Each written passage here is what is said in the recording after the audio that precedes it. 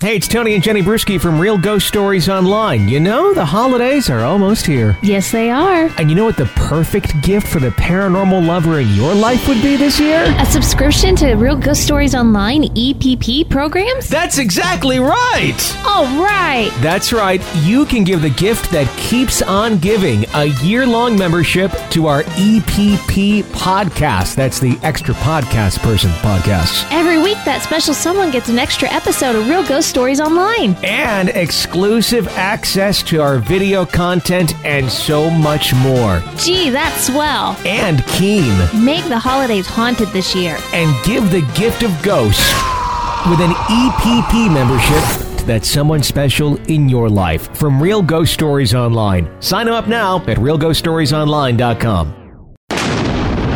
Welcome to Real Ghost Stories Online. Call in your real ghost story now at 855-853-4802 or write in at realghoststoriesonline.com. You're about to enter the world of the unknown and quite possibly the undead. This is Real Ghost Stories Online. People often go to the video store for a good scare. The scariest thing about this video store isn't in the horror section, though. A couple of girls attempt to contact the same ghost that haunted their mother's childhood home, but how do they know they're talking to the right ghost? Teens spend the evening exploring the Wisconsin countryside, but will they ever return to the village? Oh, this sounds interesting. It might be something from the homeland that you recognize. I did shit like that. And a woman receives a phone call from the hospital when her father passes away, yet the hospital staff claim that they were not the ones who made the call. Those stories, your calls, and more today on Real Ghost Stories Online. Happy post-Halloween. Yeah, happy Halloween's over. Yay. I got the gravestones out of the yard today. I know. That was kind of sad. I know. We're leaving up our haunted house and our cemetery picture until Christmas time, though. Yeah, that'll be good. I like those. Everything, but you were actually pretty creative with those the fake pumpkins that we have that they sell now. You can carve, you know, they're kind of like foamish pumpkins, and they're carved. But you just walked around the house today and turned them all towards the wall. Like, look, now they're Thanksgiving pumpkins. Yeah, they're just fall pumpkins. I never even thought of that. I thought we'd have to take those down, but no. Very crafty. Now, if we could just do that with the real live pumpkins, that would be even more convenient because then those will start rotting. Oh, man, we start our pumpkin carving so early that you get some pretty rancid, juicy stuff on the front porch. Yeah. Well, we have plenty we have not carved yet. I still want to carve some because it was our nanny and the girls that got to carve them the other night, and we haven't done them with us. So I'm gonna do maybe a Christmas pumpkin. You're gonna do a Christmas pumpkin? I'm gonna do a Christmas tree into a pumpkin. Okay. Because I think some of the pumpkins may live that long. Okay, that sounds good. I wonder what that would be like. And caroling through the neighborhood like Christmas pumpkin. You're going to have to get the snow shovel out to scrape that one off the front porch. That's true. We've done that. Literally, we've had to scrape pumpkins off. It's gross. After enough people say, yeah, you know, your pumpkin out there is... Yeah, I know. I think April was the record for the longest the pumpkin stayed on the porch. Well, it froze, and then it kind of like didn't smell, and it just was there, and then it thawed, and it's kind of like a thawed strawberry, where it's like, oh, yeah, it's not so good anymore. No. So... Yeah. Let's kick off the show here this morning or this afternoon or this day or whenever it is you may be listening to our program. Let's go to a letter, first of all. And, of course, you can write in your letters to us at realghoststoriesonline.com. If you want to call in, the phone number is 855-853-4802. Chrissy writes in, hey, guys, when I was a child, my mom would take me to a video rental store called Video City. And I can imagine it was like a real light-up sign, probably purple, yellow, and an exclamation point at the end. Think so? Video City! There was one, I know I'm going off topic again, but there was a video place that I remember in my hometown where it was just videos! Exclamation point. And when you read it, if you're reading it correctly, you should read it with the inflection, not just videos or McDonald's, Hardee's, whatever the business may be. No exclamation points, you just read it normally. Videos, you have to say, video! So anyway, it was one of those things where you drive by and it may be whatever sort of bizarre, tense, or whatever conversation you're having at that moment in time, it would immediately alleviate it the second you look out the window and go, video! Kids are going to wonder where that term came from anymore. What a video is? Yeah. Yeah. Well, it's like, album sales or record sales. What's a record? Well, people, mixers, kind of. Yeah. Continuing on, it was down the street from where we lived, and we would almost on a weekly basis. During this time, I must have been in 3rd grade. It wasn't too far of a walk, but I remember my mom teaching me how to take the bus, so that's how we usually got there. There was a front and back entrance. It was a nice little location. It was usually filled with customers. I found it strange that this video store went out of business. This was in the early 90s, and most of those stores did very well. They were really nice and were not rude about rewinding fees, and they had one of the first places you can drop your videotape through the mailbox slot in the front door. People loved the place and the workers. They were usually closed before dusk, but I remember the stores always being busy. The lines were long, but they were fast, so I didn't understand how they weren't a successful business. Then out of nowhere, they closed. Everything in the store looked like it was still in business. They had a sign on the front door asking customers to leave their rentals. Then the place was empty. The letters on the building were gone. Windows were tinted with a phone number advertising to buy the location. I ignored a majority of the rumors. None of the workers or owners of the business died at the time. And if they had, it would have been reported in the local news or newspaper. Still, we all wondered why a good business was suddenly gone. Eventually, it was replaced with a fast food chain, which I always thought was odd because they never had a drive-thru. The place seemed to be doing well, but I remember them constantly trying to enforce loitering fines. Luckily, I don't think anybody was actually fined, at least none of my friends ever were. They always said that kids were playing pranks on them, so the security guard would tell whoever didn't order food that they couldn't hang out around there. They claimed that kids would leave the back door open all the time, and later on they made it an emergency exit only. I noticed that the workers didn't stay there often. You'd see new faces all the time, but it was a minimum wage job, so I didn't put too much thought into that. Later on, business was bad. As the years went by, the place was closing earlier, and it was because they're always understaffed. I still think it had too much potential to be a prank done by kids, so I'm a bit skeptical. The former workers would get scared around the later hours. They said that the back door would often shake.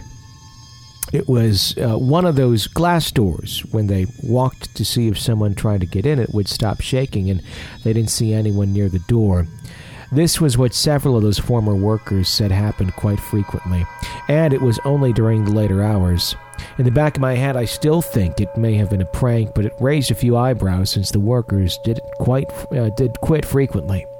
This was all spoken in passing, so I'm sure there's more to the story than was really talked about. Since the place went out of business, they completely remodeled the new location. No back door at all. The new place is another restaurant, and the reason why I'm sharing this is because the fire department was called a year ago after a grease fire. While nobody was harmed, customers complained that they didn't have a fire exit at this location after the incident. To this day, they still don't have an emergency exit, so it does seem odd. If they ever make one where the last door used to be, I'll be sure to keep an eye out on this place again. Thanks for reading, and I hope you keep making more of those wonderful episodes. Do you think something paranormal caused the grease fire just because the door wasn't there? Well, it sounds like there's something... I guess you could make the assumption anyway that there's something that's, odd going on in this place that's causing either the businesses to leave or quit. Because nobody wants to work there late. Yeah. And that eventually would harm your business. Mm-hmm. So you can't ever really make a run out of it. And maybe somebody eventually decided to kill the door because that was causing issues. I don't know how you could pass some sort of inspection and open your business. That's my question. Without having the door entrance, unless there's some other route that's considered an alternative. Yeah, without having that second back door. I would think that the fire inspector would say you can't open your business. Yeah. But there's obviously some way around that if they're continuing to open and close this business. I think that it's something that's probably a pre-video store too. Think so. Yeah, I mean, I wonder what was in there before the video store too. Yeah. Or on the grounds, or, the typical that you wonder. Yeah, like if there's somebody buried underneath the building. Right. Hannah, the creepiest thing I've ever seen at a video store was going into Family Video and seeing that they have a porn section. That to me is a creepy concept at Family Video. I never ever saw that until you pointed it out to me, because I didn't believe you. I didn't believe it at first either until someone pointed it out to me. I'm like, no, it's Family Video. I mean, they're like the one remaining video chain in the United States that still does a fairly good business. And I don't think even Blockbuster had that, did they? I'm pretty sure Blockbuster didn't. I don't think so. I think Hollywood might have when they were around. But Family Video of all places, I'm just thinking, really? Seriously? And I'm not saying you can't have that section if you're a video store, but your name can't be Family Video. It should be Family Making Video. Well, I guess you could. Although most of the folks that you see wandering back to that section probably should not be entrusted with the care of any young people. When you're like, okay, yeah. I mean, it's just questionable if they even drove to the store, and you're like, you probably shouldn't be driving either. But, yeah, questionable. That's just scary. Anyhow, we still go to Family Video. Do they still have that section there? I think it does. It still exists? I'm pretty sure. Since you pointed it out, it's like glaringly obvious now. At this day and age, really, with the internet and all that, people still need to go to Family Video to get their Family Video porn on? I guess so. God. Wow. All right. All right. And this episode today brought to you by... No. 855-853-4802 is the phone number to call into Real Ghost Stories Online and share your real ghost story with us. Hello. Hey, Tony. Hey, Jenny. This is Tim in Ohio, trying to call again with my story of the haunted pool hall. Hopefully this one comes through okay, and I'll try to keep it short. Basically, it goes like this. I used to work and for a short while lived in a haunted pool hall. Not really sure why it was haunted. It was a new building that was built in the late 90s, and I started working there about a year after they opened. And it started with the original employees having experiences like seeing window blinds go up and down by themselves, or hearing weird screams. It sounded like kids screaming or something like that at night. Most of the things would happen like after hours, after we closed. And you start to hear stories about people saying things like that, and you didn't really believe it at first. And then I started having experiences when I started working there. Like, the first thing that happened to me was there's a utility phone on the wall behind the counter, and it was like one of those old, it was almost like an antique, like one of the utility phones with the cover on it where you had to swing the door open to get to the phone. And all of a sudden that door on the phone just swung open really hard and slammed the wall. And I thought, oh, well, maybe it's on a spring or something. That was when I was like first starting. I hadn't even used the phone yet. When I go over to it and find that the door like really tight, and you can't just swing it open. You have to physically move the cover, so it's impossible for it to slam open. And I think one of the crazy things about the haunted pool hall was that a lot of these same experiences happened to a lot of different people. Like at least a few different people had the phone thing happen to them. At least a few different people over the years saw the window blinds go up and down by themselves. At least a few different people saw a white light flash across the room. At least a few different people over the years heard the weird scream come from the back of the building. A lot of stuff seemed to happen in the girls' restroom. We'd have girls ask us why the toilets flush by themselves and stuff like that. And one time the owner, and this was like really the first thing that happened to her. She was in there and saw someone out of the corner of her eye and looked over and nobody was there. It was when we were closing down. It was just me and her in the building, and she'd gone in there to shut the lights off.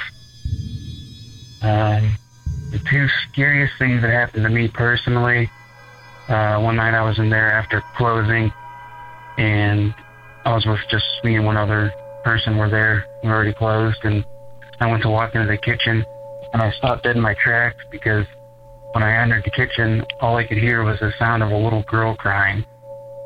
And it was so loud that it was echoing off the walls. Like if there was an actual 10-year-old girl standing in the middle of the kitchen, sobbing her eyes out, that's how loud it was. And there was absolutely no one there. And I just kind of backed out and ran out of there. Now that wasn't as bad because, like I said, I wasn't alone. A friend of mine was there. I think it was always a lot scarier being alone. And like I said, what happened was I actually ended up living there for a short while. And, you think a young guy alone in a pool hall in the middle of the night, I'd be having a blast and taking advantage of all the free pool and pinball I could get. But it wasn't like that because once we closed down and everybody else left except me, I'd lock myself in the office because if I was out in the main room, it was just horrifying. It was just always a constant sensation of being watched, and you'd always feel like just a bad vibe. It's hard to describe, and you'd always seem like you could hear people talking, but it was just like, it was almost like it was off in the distance, like you couldn't quite hear what they were saying, even though it wasn't that big of a place. If there was somebody talking inside of there, you should be able to hear it. It just always seemed like there's all this conversation going on.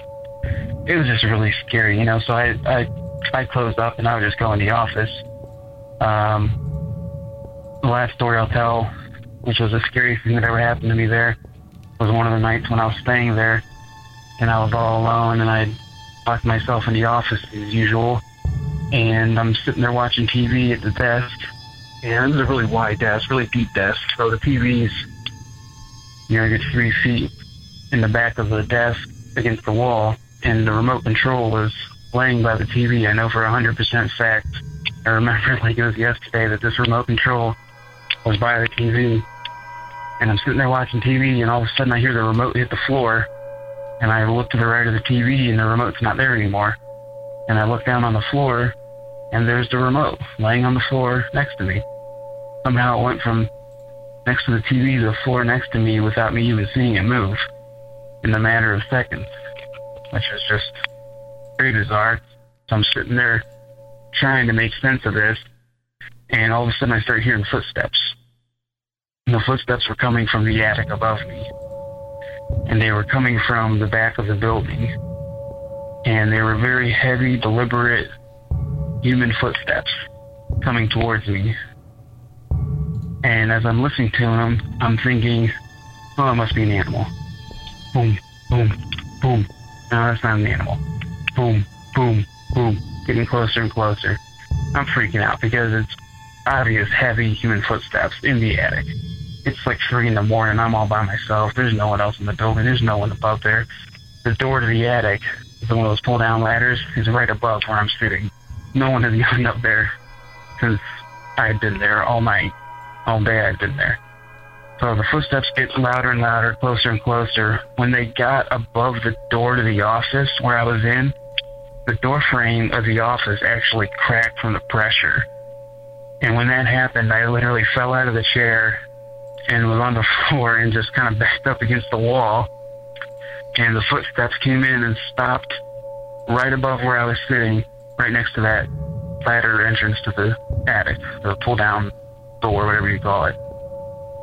And I was up against the wall on the floor, and I stayed there all night, just terrified, never moved, never fell asleep, just sat right there, petrified, waiting for that door to fly open and for God knows what to come out at me.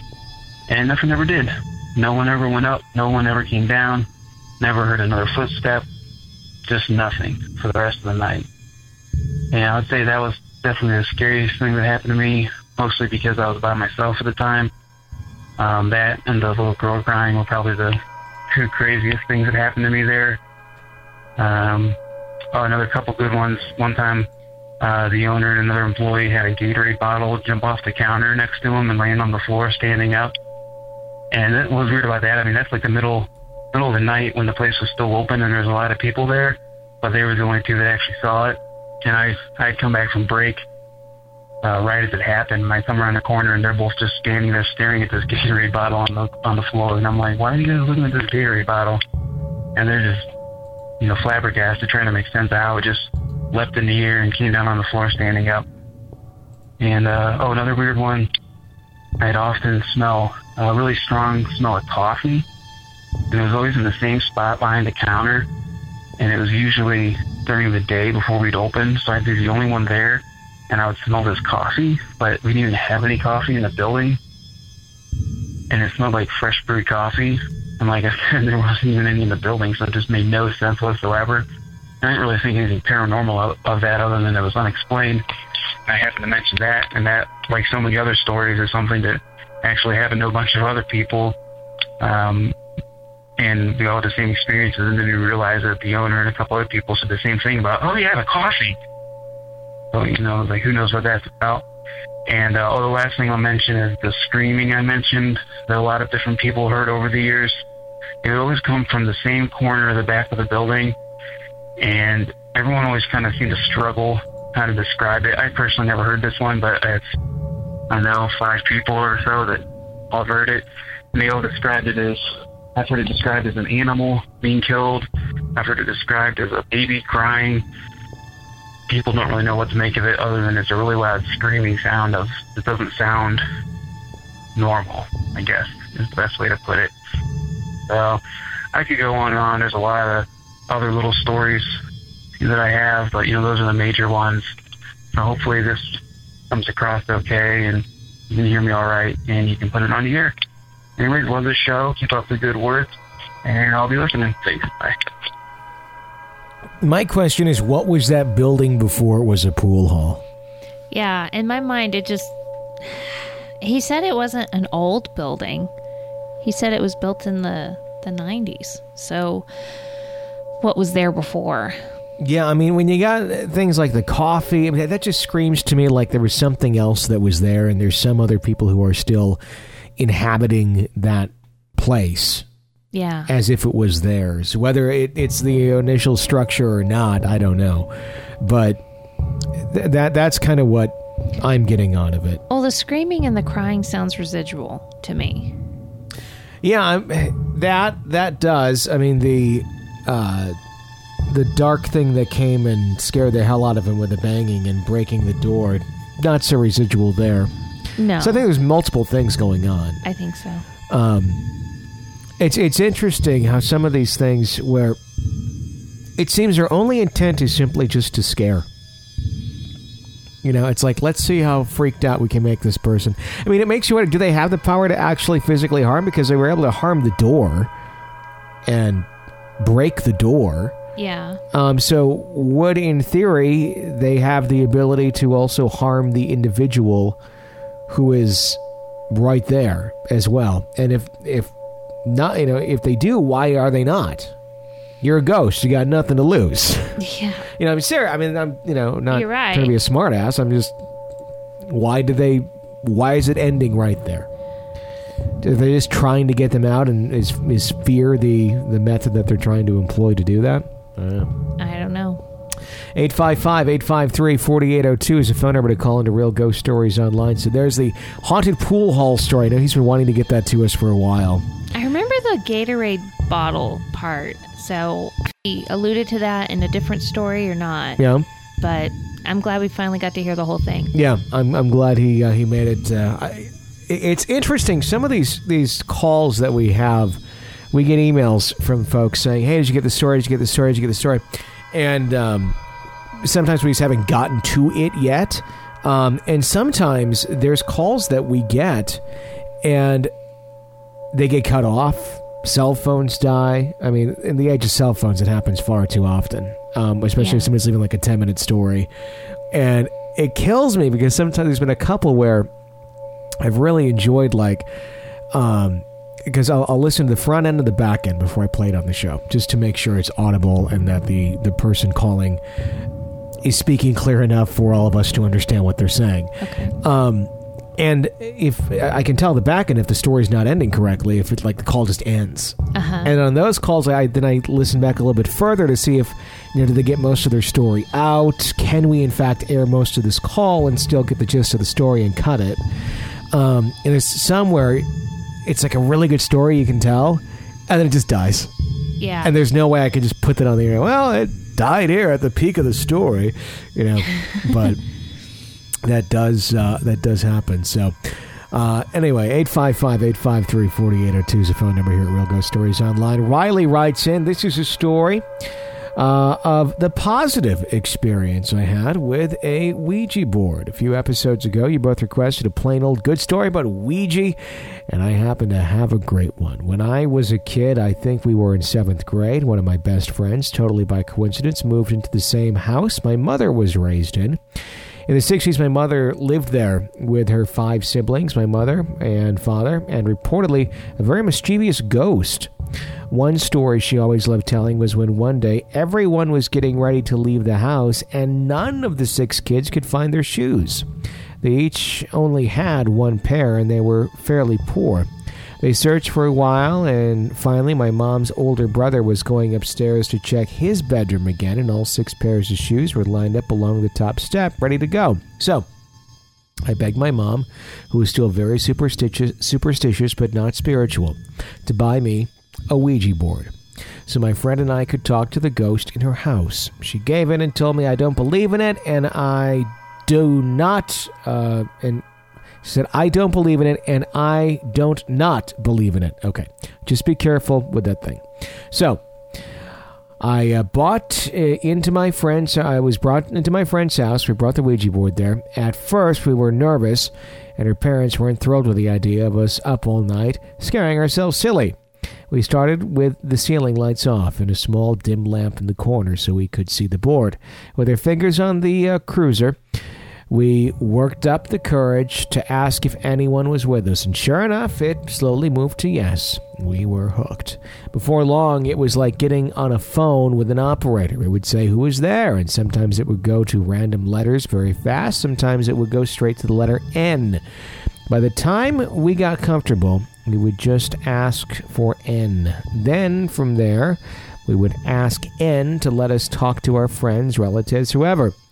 It was like clockwork. We'd sit and talk for hours to our grandmothers, grandfathers. If there was ever a friend with us that didn't believe it was real, we would have them sit off to the side and tell us who they wanted to talk to and what they wanted to ask. It was that simple. I would spell out the answer, and the person sitting 6 feet away would either jump up in or completely start freaking out. One of the most interesting things about it was how fast the cruiser moved once we got going. You could spell out names and places, yes, no, so quickly.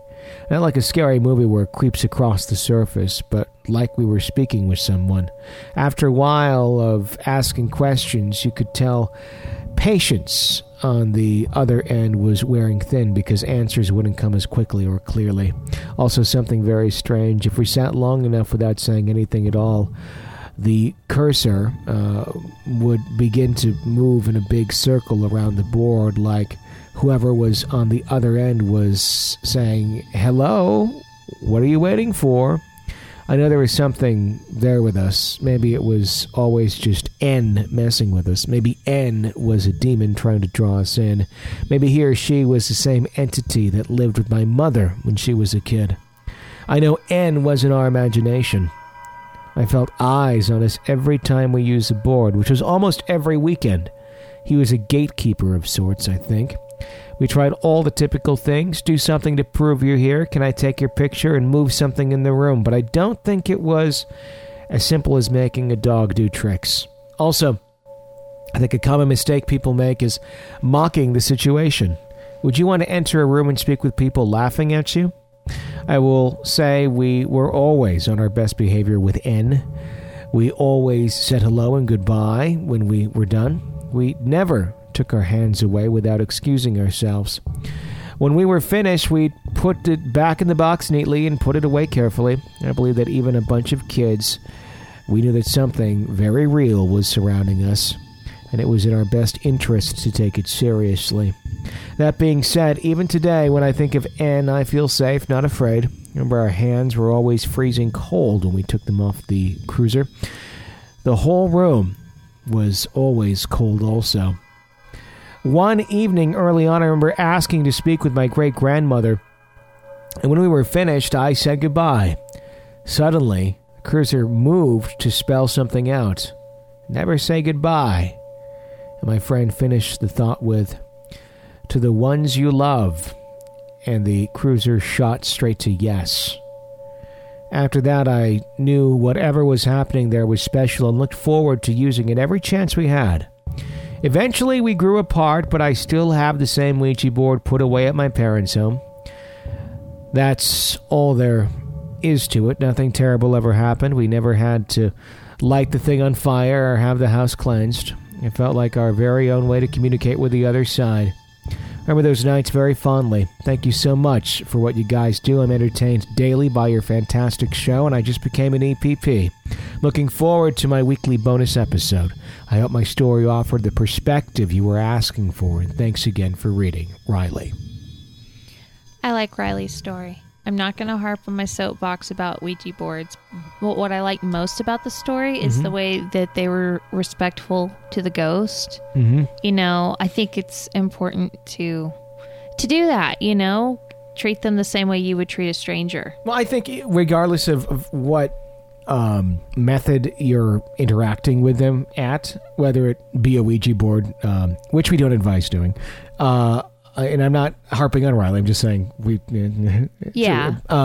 Or if it's you happen to come across them in your house on a regular basis or wherever it may be, just them making themselves known to you. It's good to treat it not like a cheap parlor show, right? If in fact it is a former human being that you're dealing with, they'd like probably the same respect they would have had in life in death, not a cheap parlor trick. Yeah, exactly. No, I think that's really good, and I like that they did that at such a young age, Hopefully they remain respectful to any other spirits they encounter. Yeah, very interesting story. Thank you for writing in and sharing it. If you have any more, we'd love to hear it here at Real Ghost Stories Online. Our phone number again, 855-853-4802. That's the phone number to call in 24 hours a day, 7 days a week to share your real ghost story with us. Remember to press subscribe on whatever platform it is you may be listening to us on. If you're a new listener to the show, maybe you found us over the Halloween months. We do the show year-round, so you got ghosts all through the holidays. Yes, you do. So be sure to press subscribe so you don't miss out on any of the upcoming episodes. Get them sent directly to you. Let's go to another caller. Hi. Hi, Tony. Hi, Jenny. This is Shannon from Spokane. I am now a PEPP. That's a proud extra podcast person. And I have another story for you I would like to tell. I'm the one who called who had the dream the night my father passed away.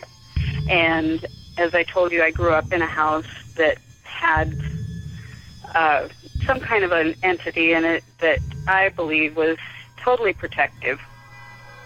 And this story happened before my father passed away.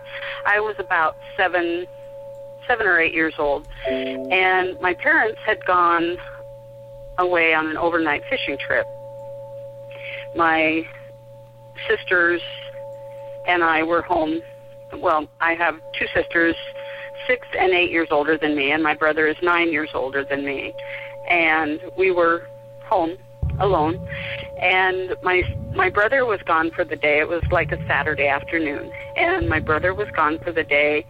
So it was my sister and her friend, and then my other sister and I. And we were in the living room of the house. I don't know what we were doing, but all of a sudden we heard this huge crash in the basement, just like an explosion. It was so loud. And, of course, being 4 scaredy cat girls, we screamed and ran out of the house and went to the neighbors. and asked him if he'd come and check it out. And so, of course, he said of course he would. And he was sure that my brother had just returned to the house, and my brother's bedroom was in the basement. And so he was pretty sure my brother and his buddies were just playing a trick on us girls. But he said he'd come over, and he headed down to the basement, and all four of us girls were on his tail, with him.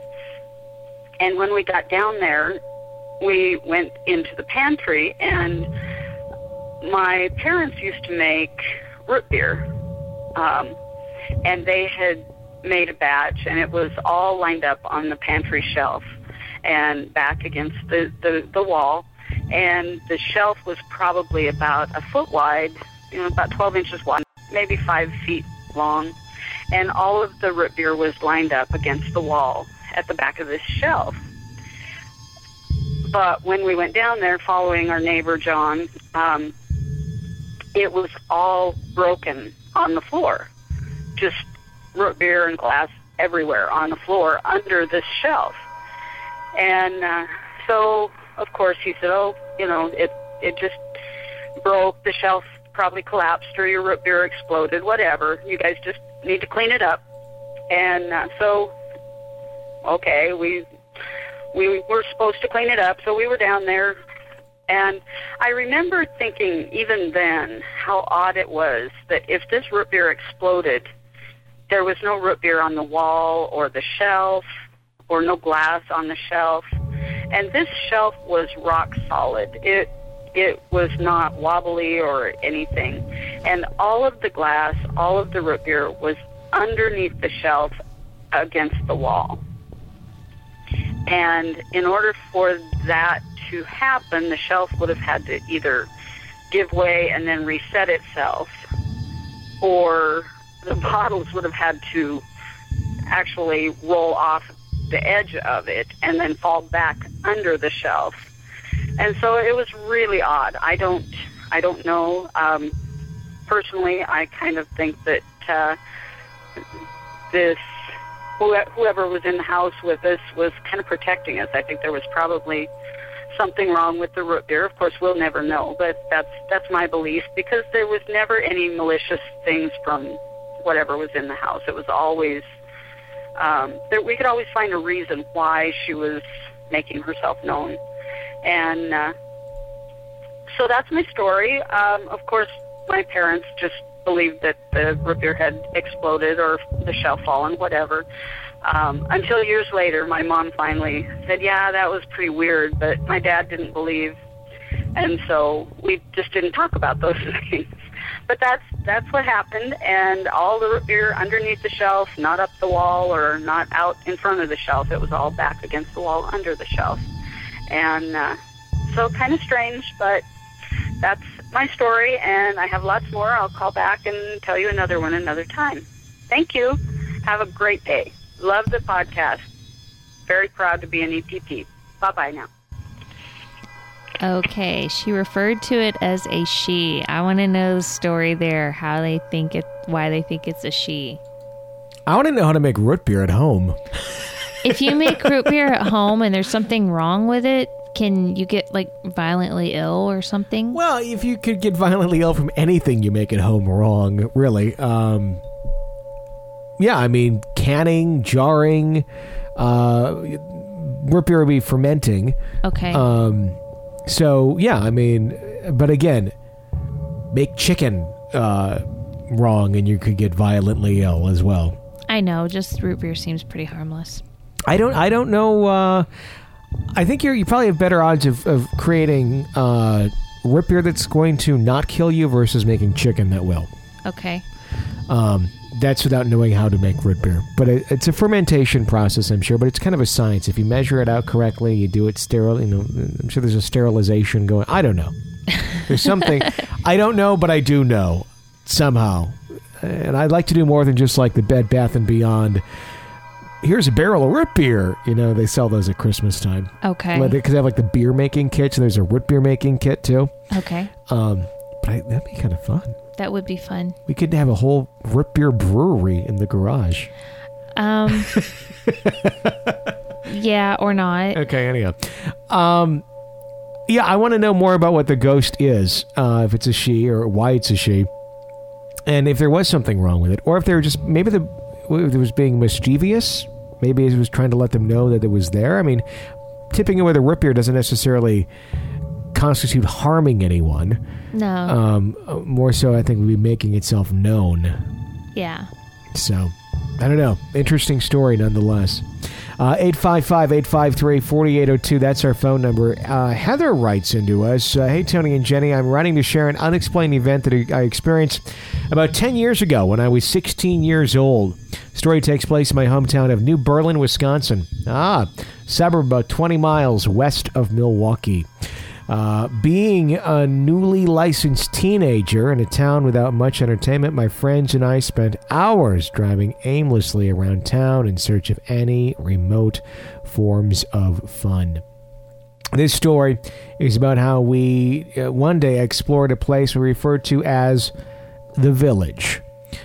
I should also mention that one of our various forms of fun at this time in my life was dabbling with Ouija boards, and we just happened to have one along the day of my story. I think the first time we heard about the Village from the older sibling of one of my friends. We're given directions on how to get there, drive to the outskirts of town, turn down the road, which was appropriately titled Shady Lane, drive to the end of the paved road, park the car. Beyond the pavement was a smaller dirt trail leading into the dense woods, inaccessible by vehicle.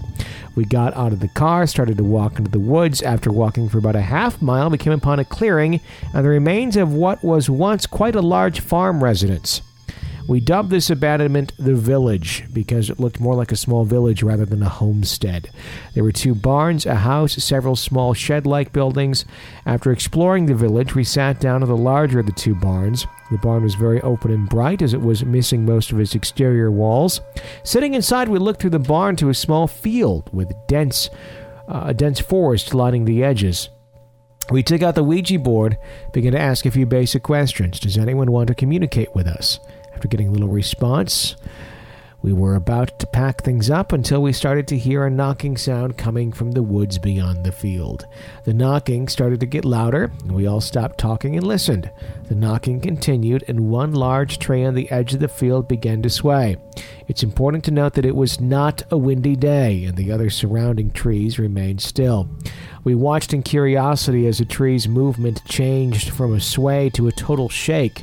We all looked at one another until my friend Joe broke the silence. Being the instigator he was, Joe yelled out towards the tree, "We can see you!" This, however, was untrue. We couldn't see anything through the thick brush and trees. All we could see was the movement. Immediately, the tree stopped shaking.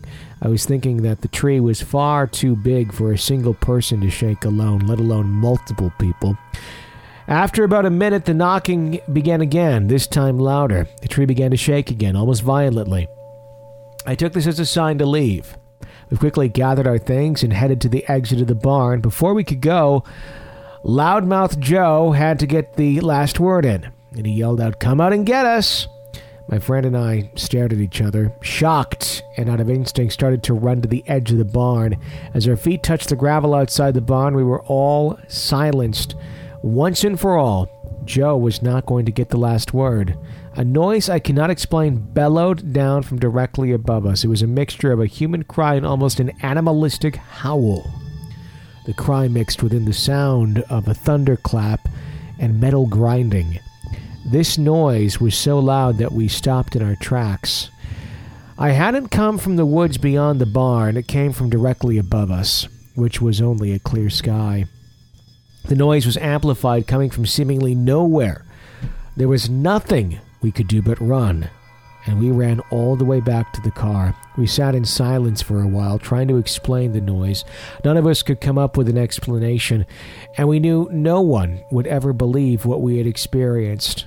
I had not been back to the village since. However, I had been told all of the buildings are now destroyed and gone. I have looked at the village through Google Earth, and I can still spot where the barn once stood, along with the field and the tree line. I have not worked up the courage to go back. Again, I don't know if I ever would. Thanks for hearing my story. I look forward to listening to your podcast on my commute to and from work. Keep up the good work. Okay, have you ever heard of the village in New Berlin? I have not heard of the village in New Berlin, no. Okay. Sounds like a creepy-ass place. It does. It does. A place I wish I would have known of back in the day, because that would have been standing when I was a young lad wandering around those areas. And actually, I can kind of relate. I never really had like a place like that I went to, but when I was 16 and had my driver's license, I would cruise around in the countryside, about 30 miles north of New Berlin. Okay. So I know the general area, and it's all pretty similar. It's a beautiful area in the daytime. I mean, if you get out close towards the lake, you get to Lake Michigan area and whatnot. But if you're more inland, you don't really see the lake because there's hills and trees and forests.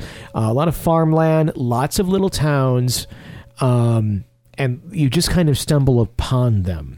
I mean, if you live in the area, you know where they're at. But if you're new to driving, which I was at 16, it's like, discovery of all these places you may or may not have seen.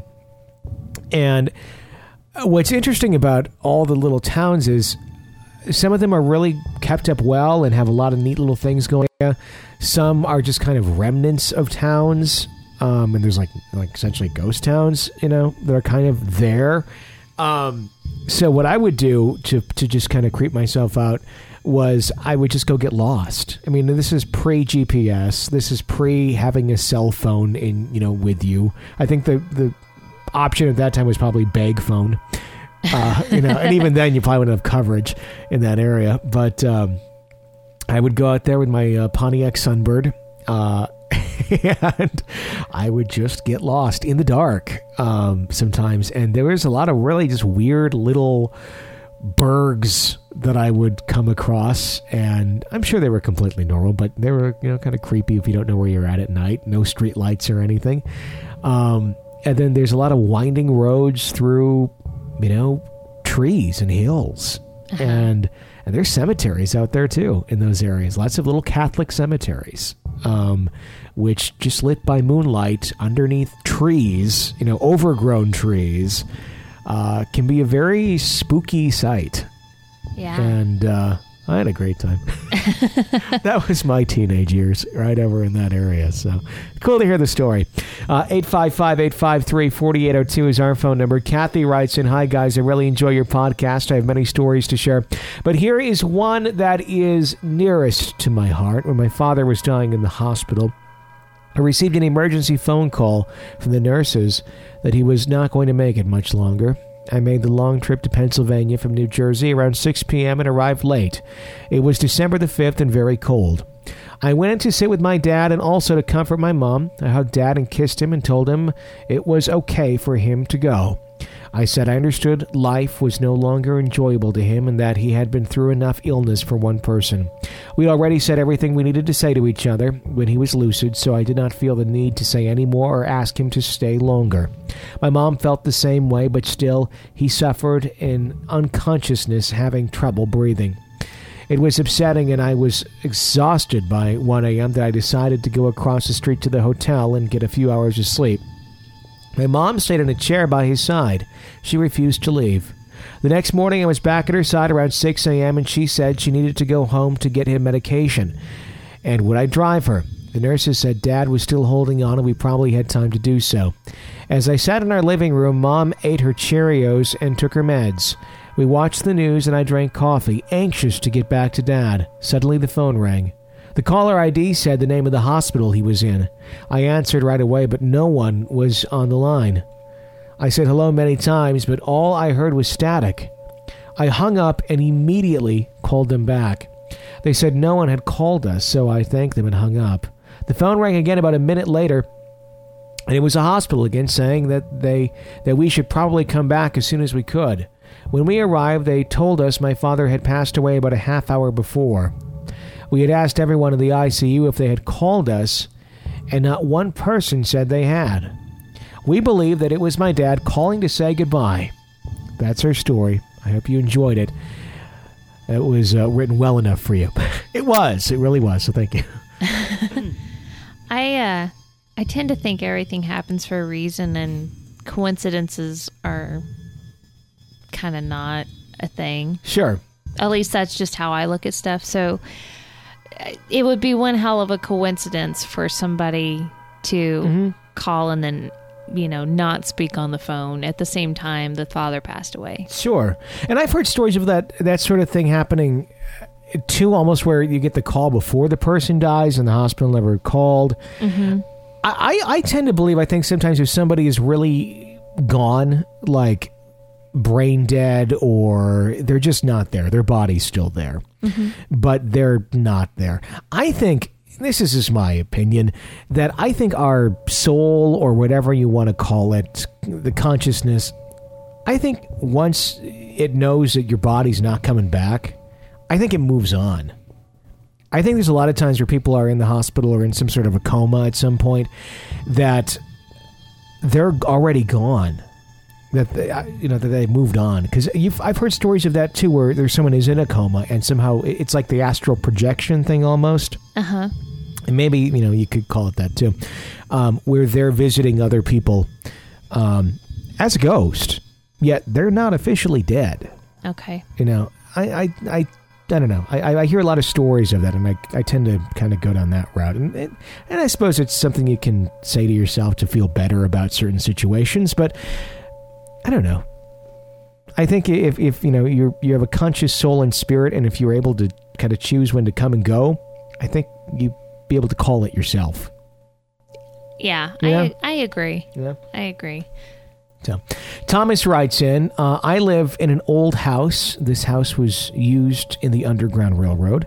The house had caught fire twice in the past. When we moved in, I was 4 years old. Shortly after moving in, I told my mom that I saw an old lady holding a handbag next to my bed. She'd be there every night. My mother asked what she did in my room. I told her that she kept the dark people in the basement away. I was too young to remember this, but later I would take the downstairs bedroom and my sister would take my old room. My sister was about 4 when she took my old room. 2 days after she took my room, my parents woke up to my sister standing by their bed. They asked if anything is wrong. My sister said she went downstairs and a dark man scared her. My mom asked how she got back up. My sister said an old lady told her that she shouldn't be down there. The lady picked her up and took her into my parents' room. That's pretty crazy. That's creepy when you got the two kids, different ages, experiencing the same ghosts, different points in time. Yeah. That's where you got a true haunting. Yeah. There's not a whole lot of reasoning that one away. No. That was short and sweet, but I got to the point. It really did. 855-853-4802 is the phone number to call into us here at Real Ghost Stories Online. Let's do one more call here before we wrap up the show for the evening. Hi. Hi, Tony. Hi, Jenny. This is Cynthia calling again from Mexico. Just catching up on episodes, and I'm currently listening to the one titled Devil Dancing in Denver. And I just wanted to say that when Tony was mentioning or reading the story, I immediately thought that, yes, we do have that almost same version of a woman dancing with a gentleman in black, and then everybody found out that, he was the devil. It's basically the same thing. There's just no rodeo involved. It was in a disco, and this girl was at a party, and most versions say that she shouldn't have been there. It was a Holy Week, and her mother told her, don't go out. You have to be doing your prayers, because, like I mentioned before, here it's most Catholic people. And she disobeyed her mom, and as punishment, the devil showed up, obviously as a very handsome gentleman, all dressed in black, and he asked her if he wanted to dance, and she said yes, and they were dancing, and she started to notice that the people around them were, like, wearing very shocked expressions, and she started getting very hot, and she said something along the lines that, I feel like I'm floating, and when she looked down, she discovered that her feet were not touching the ground anymore, and that the feet from the gentleman were hooved feet, or goat's feet, and when she looked up to look back at the gentleman, that he had turned into the devil's face. And the versions vary as to what happened to her. Some say that, that the guy threw her against the ceiling and she died. Others say that they both disappeared in a ball of fire. And at the end of the story, the girl dies, but nobody can actually confirm that this was it actually happened or not. But like you mentioned on the show, I think that it's a story that it's fairly similar in very different areas of the world. And I also wanted to share a ghost or a weird story that happened to me a few years ago. I wasn't little. I was in college when this happened. And I was giving a ride to a friend of mine, a very close friend of mine. And when we parked in front of her house, and her house was at the end of a cul-de-sac, she noticed that she didn't have her keys, the keys to the gate, but she did have her keys to open the front door. So she called a family member, and the family member said, okay, I'm on my way, but it's going to be like 30 minutes to an hour before I get there. So we parked in front of her house, and we were just talking. And, very few people were passing by at the time. It was night. So the only source of light that we had was the street light. So as I'm talking to her, I just start saying, hey, you know what? I can give you like an alley-oop. You can hop the fence, and then, you have the keys to your front door so you can get into the house. And she said, okay, yeah, fair enough. We'll do that. So as I turned to unbuckle my seatbelt, because I still had it buckled, the way that I parked it, I could see the front of her house. So when I turned to unbuckle my seatbelt, I very distinctly saw a shadow or an outline of a male, an adult male, clearly run all along the front wall or the front part of her house. So at this point, I'm not freaked out. I just thought, I think I tricked myself into seeing that when I moved or when I turned to unbuckle my seatbelt, with the lights, and then I had tinted windows on my car. I was trying to think, what could I have done to make myself think that I saw that? So then I see my friend is looking really weirdly at me, and she said, and I thought that she was looking weirdly at me because I had a frown on my face, like thinking, how did I see that?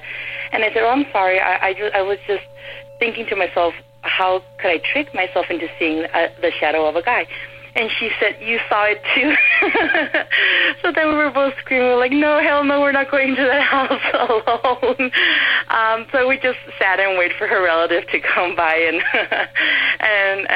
open the gate to her house. And during this time, she had mentioned to me that some things were going on in her house, some shadows and weird stuff, but she no longer lives there anymore. And I personally never saw anything besides that, but it was just a freaky experience. So hope to listen to it on the show. And again, as everybody says, I love the show and I love listening to it every day, and just keep up the great work, guys. Bye. Thanks for calling in and sharing your story with us. We really do appreciate that. I'd say that's one case where, well, anytime you have a haunting, misery doesn't love company, because I think you can, try and talk yourself out of it or justify it as something else until that other person says, oh, I saw it too. And you're like, damn, it's real. It's like, oh, did you see that? Yep, right there. Sometimes if you would just kept your mouth shut, you could walk away from it going, maybe I saw it, maybe I didn't. Right. You never really know. 855-853-4802. That's the phone number for us here at Real Ghost Stories Online to call in your real ghost story and to share it with us. Be sure to press subscribe on whatever platform it is you're listening to so you don't miss any more episodes of our show. And if you're not done so yet, please consider becoming an EPP. It's an extra podcast person. Get an extra podcast sent to you every single week, and the satisfaction of knowing you're keeping our show alive. Or even, how about this? If you already are an EPP, got some folks in your life who enjoy the ghosts, you can now gift it as a yearly subscription to someone for the holidays. Give the gift of ghosts. Check it out on the website, Real Ghost Stories Online. Your support, we greatly appreciate. That's what keeps the show going. So, for Jenny Brewski, I'm Tony Brewski. Thanks for listening to another episode of Real Ghost Stories Online.